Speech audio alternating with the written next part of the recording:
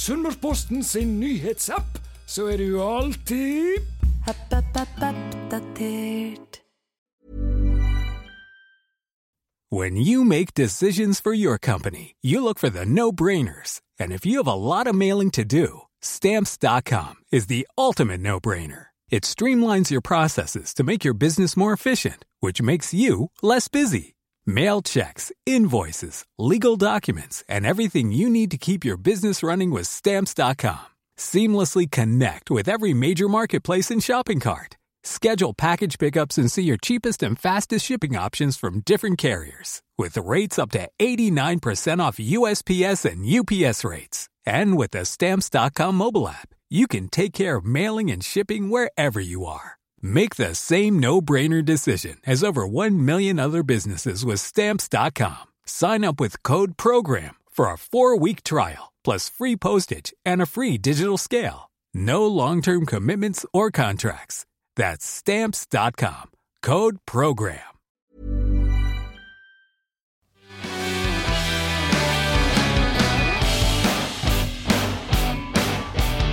Da vil jeg ønske hjertelig velkommen til en ny utgave av podcasten Sunnmørsball. Mitt navn Kristian Stenrud. Vi nærmer oss jul, og vi har med oss, jeg skulle til å si julenissen, men det ikke langt unna kanskje, Tarjei Ommen av oss. Ja, god dagen alle sammen. Og så har vi med oss en mann til i studio, Frode Fagermo. Du her i dag. Ja, jeg jo det. Ja, og så har vi med oss sportssjef Bjørn Erik Melland. Han på telefon, og det litt sånn i disse koronatider at toppklubbene, de må prøve å holde seg så langt unna andre enn seg selv for tida. Så derfor så har vi han på trygg avstand på telefon.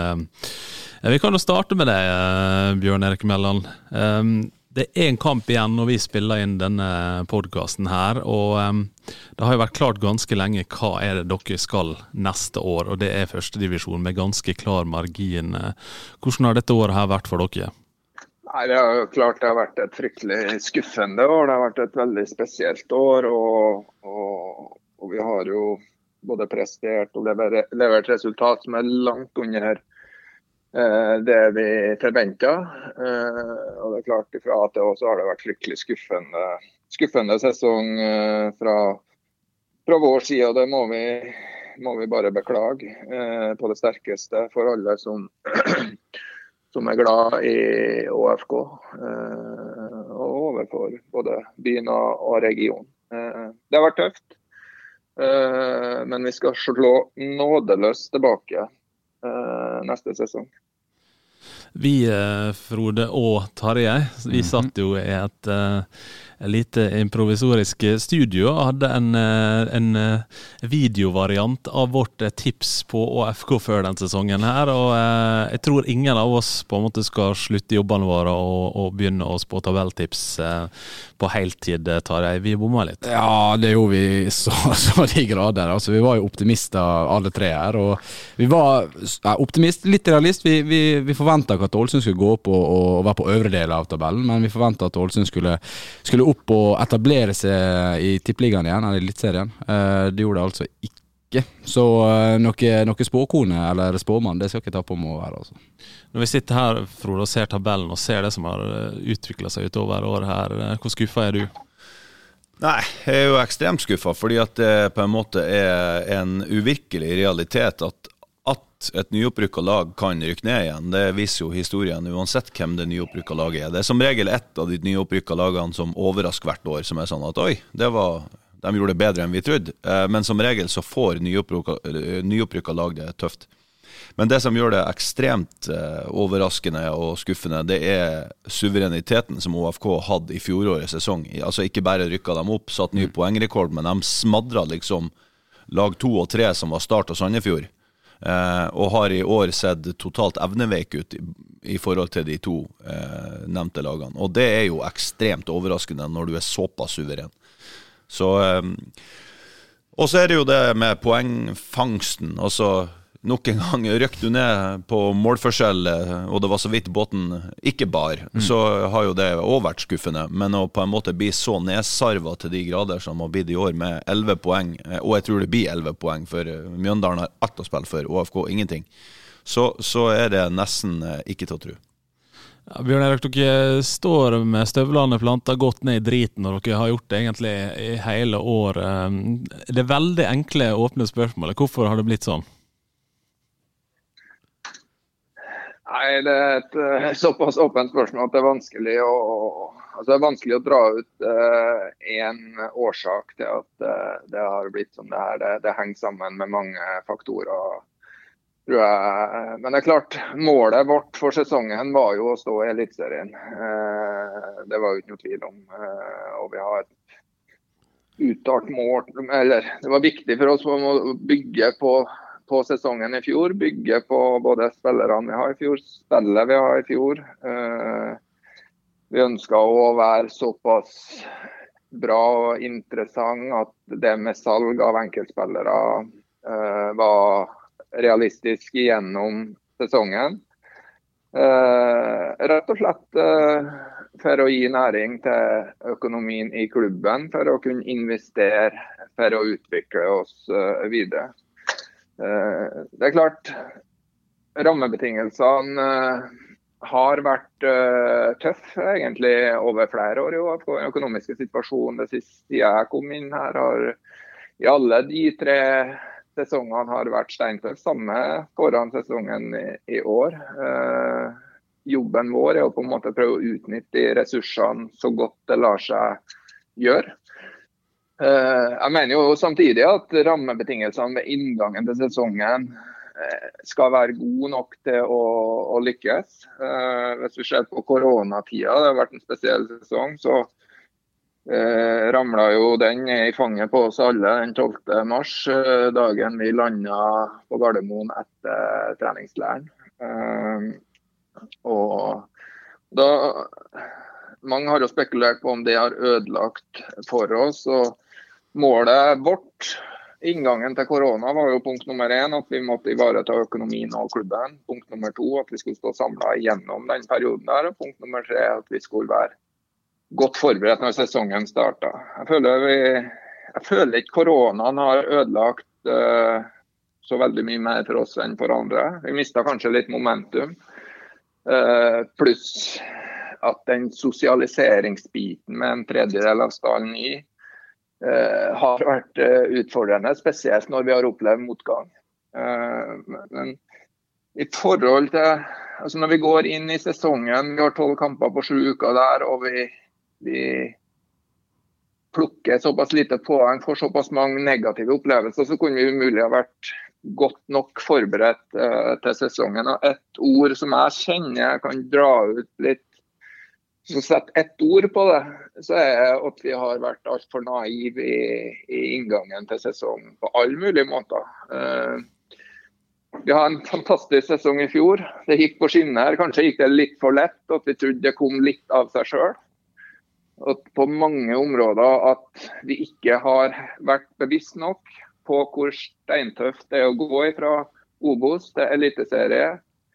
Hva som kreves, både i forhold til spill, motspill, mentalitet, robusthet, duellkraft, både i boks, utenfor boks, spillogistikk, hele biten.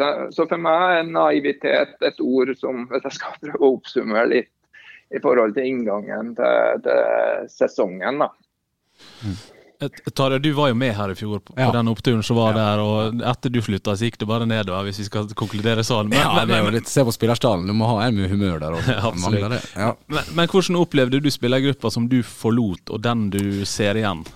Nei, vi snakket faktisk om det i det livestudioet før sending startet, etter på klokskapens ord, men vi mistet jo en del av de viktige spillerne som var litt synlige, men også som var litt usynlige i troppen, og spillere som direkte ikke ble erstattet da, føler jeg, som Kai Ramstein for eksempel, eller Aron, eller Papp, eller de spillerne der. Ganske bra kvalitet, og kanskje noen av de viktigste spillerne vi hadde i 2019, som ikke er der lenger, og så ble det erstattet med spillere som kanskje ikke, eller faktisk ikke var i nærheten av det nivået da. Nei, men det er sånn som du ser i ettertid. Ja. Altså, det er vanskelig å erstatte Papp eksempelvis når vi inne på han, for altså det en ukonvensjonell spiller. Av og til så det sånn at du lurer på hva det som skjer. Kan drive med, ja. Og andre ganger, eller ofte andre ganger, så gjør han ting som bare sånn, ok, det kun han som gjør det. Absolutt. Så det å erstatte en sånn som han, det vanskelig. Aron Trandarsson har jo en bra kvalitet, men der satser man altså på en type yngre enn Bolkan Nordli og så videre.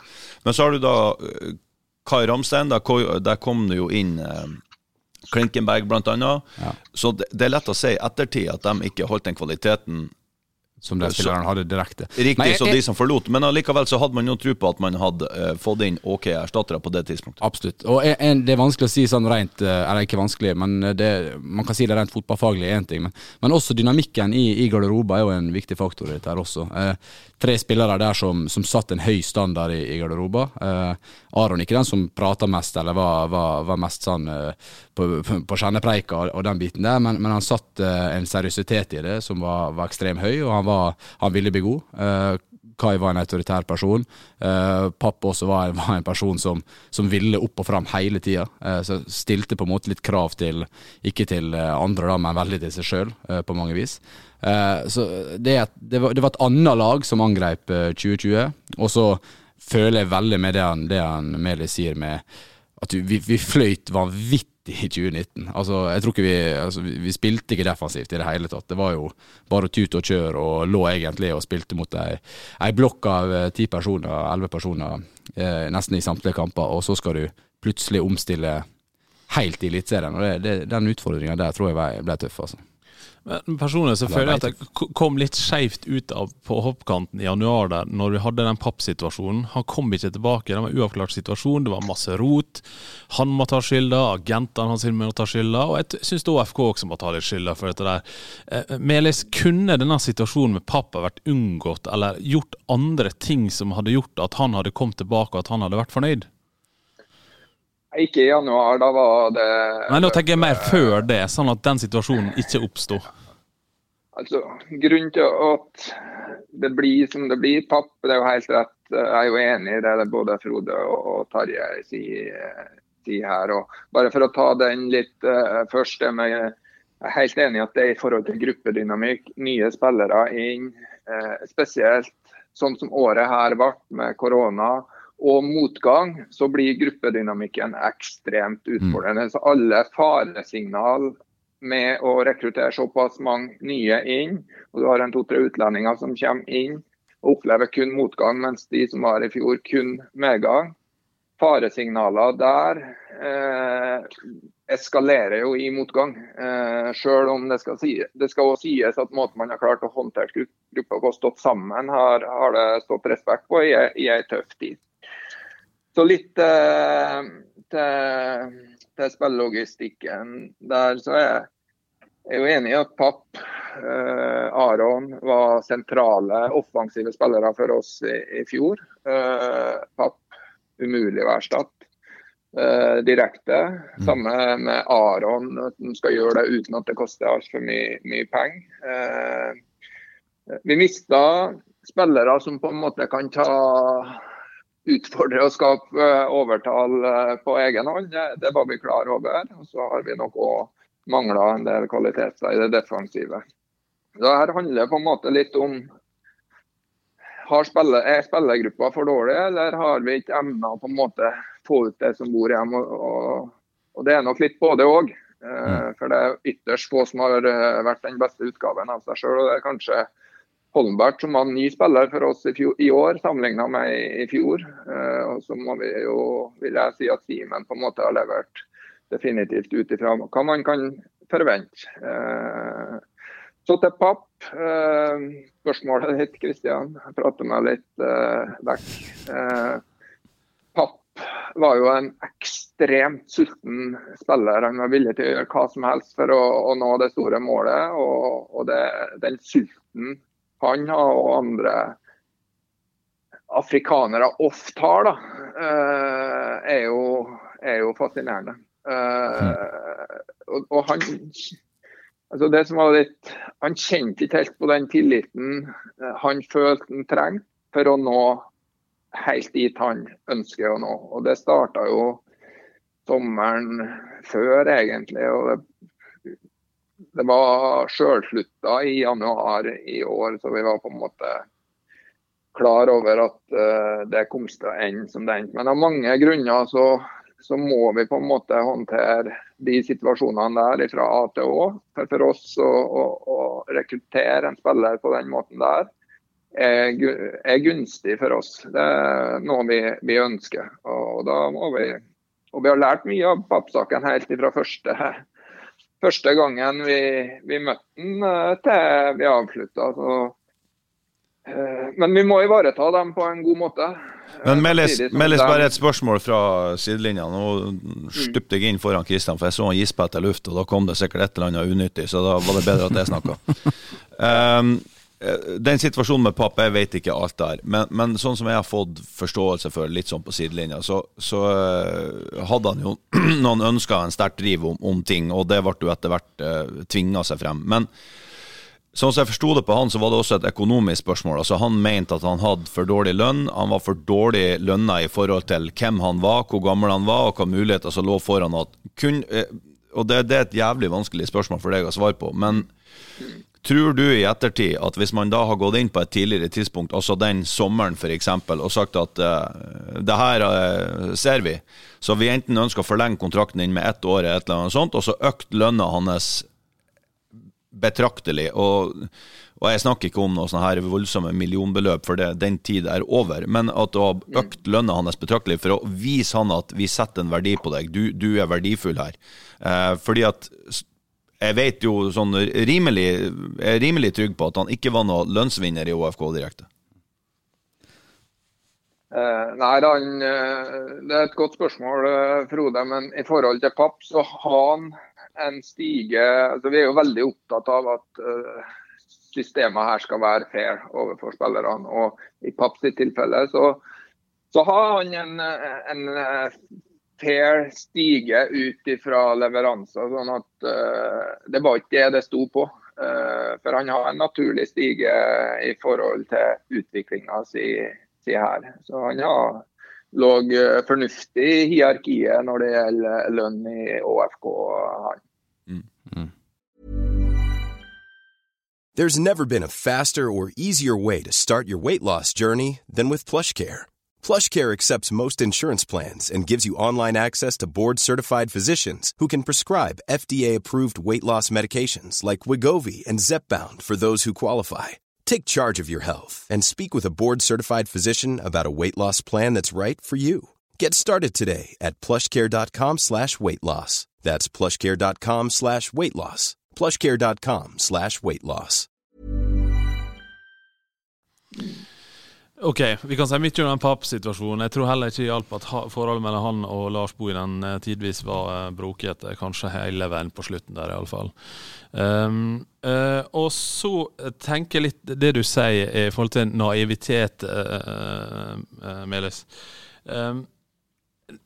Når oppdager dere at dere har vært for naive på spillermarkedet eller på andre områder? Er det noe kommer til sommeren når sesongen starter, eller ser dere det før? Nei, klart hvis man ser litt helheten i det da, så forsesong nummer 1 varte jo frem til 12. mars, og vi drar med oss en del plager, vi har en del fravær, vi har litt utfordringer som gjør at treningshverdagen er ikke optimalt med hverken antall spillere og det er mange nye som skal drilles i prinsipp. Det blir veldig mye fokus på prinsipp. Vi har noen treningskamper som gir noe signal om at vi ikke er der vi skal være. Har vi en opptur mot Brann i Bergen i treningskamp der. Og så er det sånn at jeg blir mer skeptisk hvis ting går veldig på skinner i forsesongen. Det er viktig å møte på litt quiz der for å få en realitetssjekk. Og så avslutter vi med en 2 dårlige kamper før koronaen kommer inn, med Molde borte der vi i tillegg får Holmbert skadet, og mot Ranheim på Marbella. Vi får på en måte ikke tid til muligheten til å rette opp det. Så kommer vi inn i 5,5 uker før sesongen, der vi også har mye plager. Og det er klart, vi er på defensiven på en måte. Jeg føler at det er for mange som ser det positivt at sesongen blir utsatt for å få tilbake folk som har vært skadet. Og da føler jeg vi allerede er på defensiven. Kanskje drar vi med oss det inn i de 5,5 ukene før seriestart, og vi ender opp med bare en treningskamp, for man tør ikke å ta risikoen i forhold til belastning. Igjen er vi på defensiven i inngangen, og i de 12 første kampene så leverer vi jo perioder i kamper som er bra, og faser av spillet som er bra. Vi skaper jo en god del sjanser, vi skårer mye mål, men vi slipper jo inn ekstremt masse enkle mål, sånn at vi klarer aldri å sy sammen en hel kamp til en kompakt greie som gjør at vi klarer å dra med oss poeng. Og så kommer det med selvtillit, usikkerhet, de tingene der. Og så har vi i tillegg i starten av første halvdel av sesongen så har vi både Fredrik ute etter hvert, vi har Isuna som ikke er 100% tilbake, vi har Jordan, vi har Nenas, og da mister vi jo litt balansen i laget, så det er veldig mange faktorer her som er med og gjør at vi havner i uføre og motgang, som igjen påvirker selvtillit, påvirker gruppedynamikken, og så har vi på en måte gå an. Og så hvis vi hopper litt frem her til halvspilt sesong, Tarjei, så velger klubben å ta et valg. Lars må ut. Hva tenker du om det valget der og det som skjedde i etterkant? Det valget det har vi snakket om ganske mange ganger, både her i podcasten og i aviser og slikt. Og så ser man nå i ettertid igjen at det kanskje ikke var der skoen trykket. Jeg er fortsatt usikker på om det var det riktige, men det skal sies at jeg hadde et tett forhold til han som trener, og jeg vet at mange andre spillere også hadde det. Så det kom som et sjokk for mange, men det er en sånn dynamikk i fotballen at man tror alltid at endringer, eller vi må gjøre endringer for at vi skal få en endring i det som skjer i prestasjoner, og da var det sterkeste virkemidlet jeg var villig til å bruke da, for å få en endring, og det står jo det på en måte, det er jo ok det, men sett i ettertid,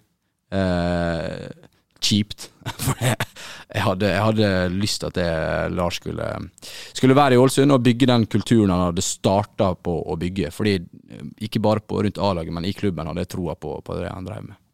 Altså, hvis vi tar det tørre fakta her da, Lars Bohinen fikk 15 kamper, 1 seier, 4 uavgjort og 10 tap, 21 skåret mål, 46 baklengsmål.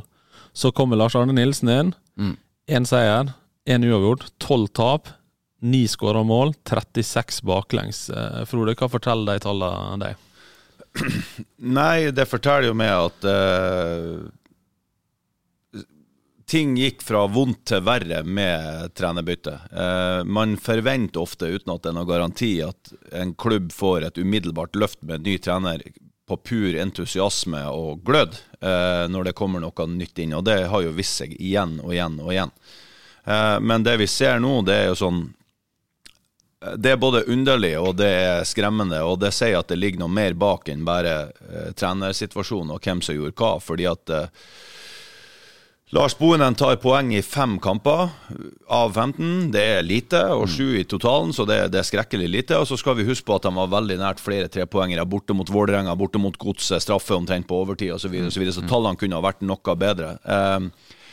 Men det som er kanskje mest skremmende, det er at sånn spillemessig så har det jo da gått fra tidvis å være ganske underholdt av ÅFK under Lars Bohinen, slapp inn og himla med mål, men skåret i hvert fall 21 og levert ganske mye sjanser til at det har sett langt verre ut under Lars Arne, og tidvis så grelt og flatt at det er nesten skremmende å se på. Så sannheten er jo, skal vi være brutalt ærlige, at situasjonen var definitivt knalltøff inn mot sommeren, inn mot halvveis spilt serie med Lars Bohinen, og så har det blitt mye verre under Lars Arne Nilsen.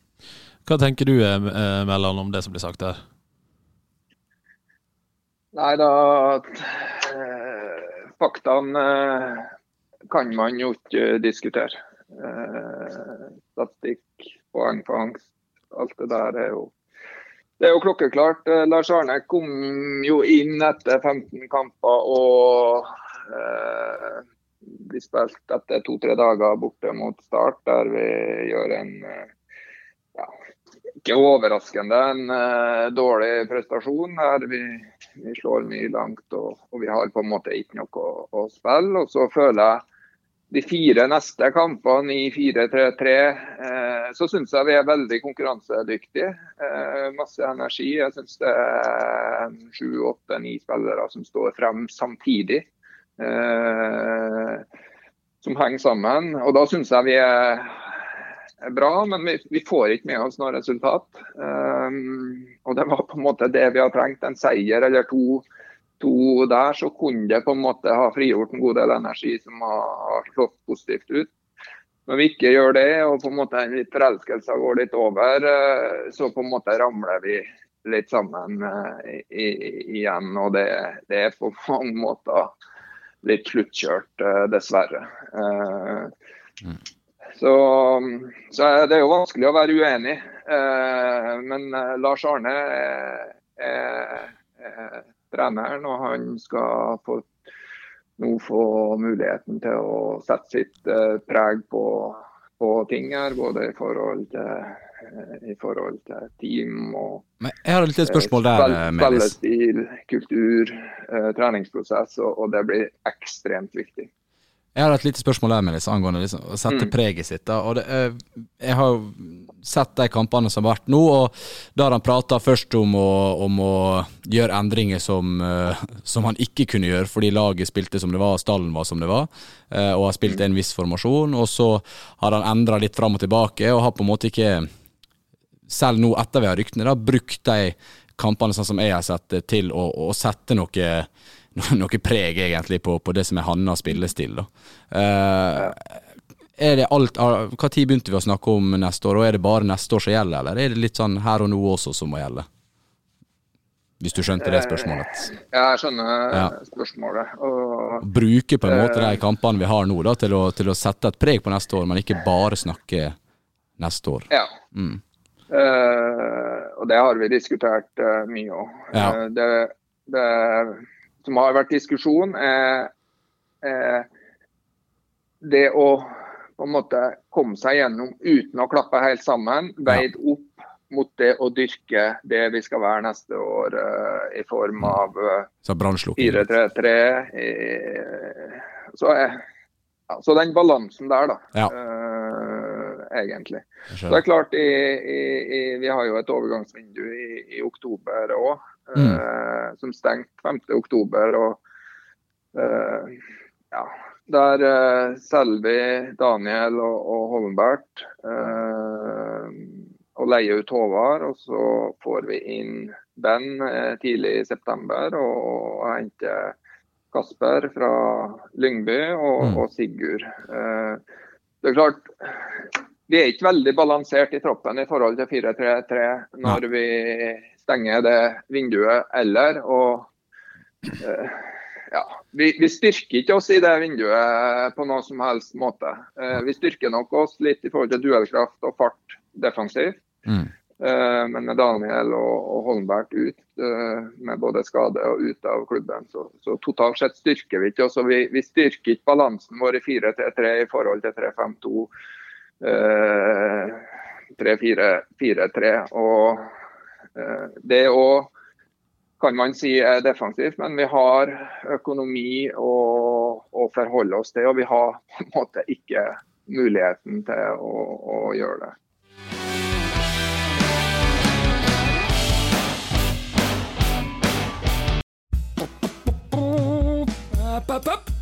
Ikke glem Sunnmørsposten sin nyhetsapp. Last ned, skru på varsel og hold deg Oppdatert.